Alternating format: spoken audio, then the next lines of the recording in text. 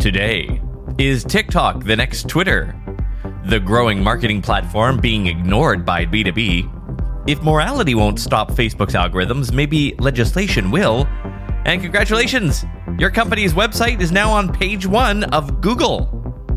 It's Thursday, October 14th, 2021. Happy World Standards Day. I'm Todd Maffin from EngageQ Digital, and here's what you missed today in digital marketing, episode 483. Quick, what platform would you go to if you wanted to reach people under 25? TikTok? Instagram? Here's one I bet you didn't say, Twitter. But today the company published new data on its younger users and said almost half of all tweets from May 2020 to May of this year were from users aged 16 to 24. Those are US numbers. Quoting socialmediatoday.com, that runs somewhat counter to the perception that Twitter is being increasingly used by politically motivated groups to drive their messaging. But then again, Twitter is also known for its more left-leaning movements and focus, which would align with younger, more progressive viewpoints on many key issues. In some ways, that may also lessen the value that some put in Twitter's trends, as it's primarily younger users, and not necessarily representative of the majority. This data shows that it's increasingly very young demographics that are engaging with tweets, which points to rising trends, but may also, again, not be representative of broader opinion, unquote. So from a digital marketing standpoint, Twitter says that some 70% of its Gen Z users come to the app to learn about new products. The same number like to share their opinions about brands and the products that they buy.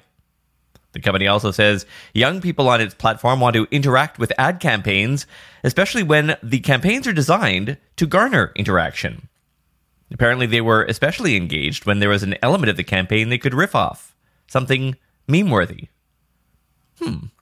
Ads, brands, memes, remix culture? Sure sounds like TikTok. In fact, Twitter's recommendations are almost point for point what TikTok recommends for brands. Provide a way for your audience to spin their own take on your message and connect them with a broader conversation. Again, from socialmediatoday.com. Based on these findings, Twitter advises that brands should take a participatory approach to their campaign creation, while they should also ensure that they stand by their words and drive ongoing action through advocacy pledges. That interactive, community-based approach aligns with the habitual behaviors of Gen Z, who, again, increasingly expect to be able to take part and create their own content based on campaigns and trends, unquote. Today's premium newsletter has a link to the new research and links to 53 examples of great Twitter campaigns you can borrow ideas from.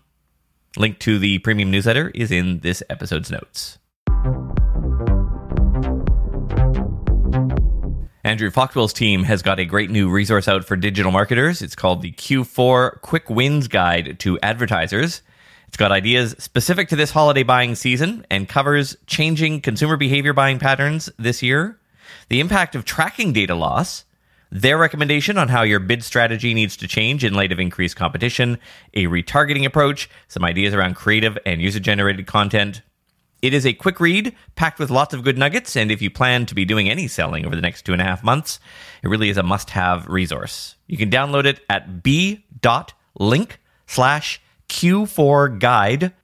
There's a link to that in today's episode notes. It's $10, and you'll be supporting this podcast too, as we'll get a small cut of that. Again, that URL is in the episode notes, or just go to b.link/Q4 guide. You have one unheard message. Hi, I was calling Current, the influencer marketing platform, but I think I just got redirected to a bunch of people listening to a podcast. Well, anyways, I was calling Current because I was told they could help get my brand set up on TikTok Shop, and even build out an affiliate program of content creators promoting my brand, and even have those content creators go on live streams and promote my product there. Wow, I could really use Current. I also heard that the brands they work with are making millions in sales. I guess I'll just go to their website at current.tech. What's the easiest choice you can make? Window instead of middle seat? Picking a vendor who sends a great gift basket? Outsourcing business tasks you hate? What about selling with Shopify?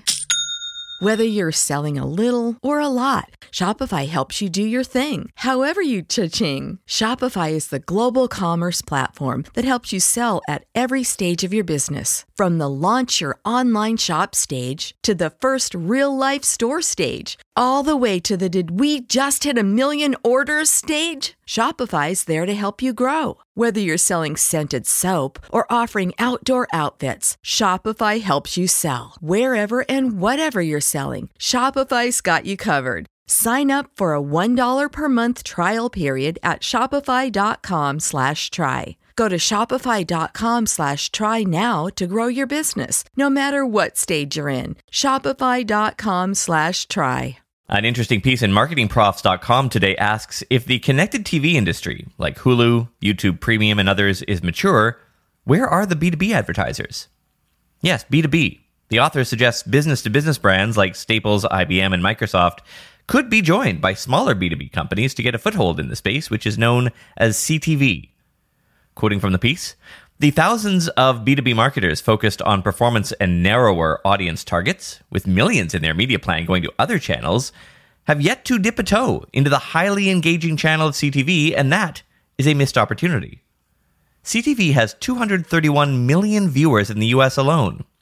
Those viewers are among the wealthier and more educated demographics, which means they comprise a hefty chunk of business buyers. That is plenty of volume for B2B advertisers to run locally targeted or audience-targeted advertising using TV or video creative. No one can make excuses anymore about a lack of scale on CTV, unquote. The whole piece is quite solid, goes into lead gen, multi-channel attribution, and the future of TV. It is up at marketingprofs.com. Look for the article called CTV Scale is Here, so where are the B2B advertisers? We don't usually cover political or legislative developments here, but this one is an exception since it's about the social algorithms, probably one in particular.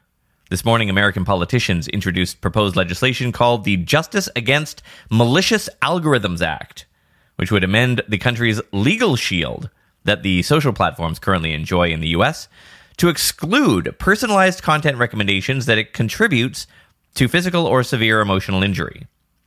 This comes after a former Facebook manager leaked internal Facebook documentation saying its algorithms reward anger and division. It may be a tough bill to enforce, though, as a lot of negative influence isn't necessarily illegal. It might be covered under the American ethos of free speech. Contributing to someone's anorexia? Horrible. Not illegal. Promoting vaccine information? Horrible. Not illegal. The bill would only cover personalized recommendations, defined as sorting content with an algorithm that relies on information specific to an individual. And finally, I have some great news. After all that work you did on your website's SEO, I am pleased to let you know it worked. It worked. You are now on page 1 of the search engine results. Nice work. So that's the good news. The bad news is that everyone is now on page 1 because Google today has launched continuous scrolling on mobile devices. Now, when you reach the bottom of a search results page on your phone, the next set of results will automatically load. No more pages, just endless doom scrolling. Hooray!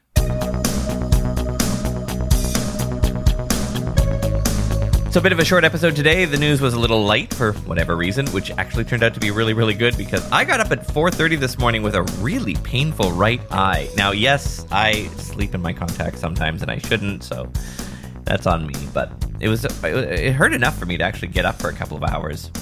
Also, I had this dream after I got back to bed that I had found 5 separate contact lenses in my right eye, the right eye that is currently painful. So anyway. Good thing, I guess, that today is a light day. All right, talk to you tomorrow.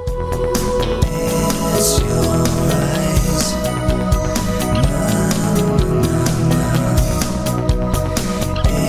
It's your eyes.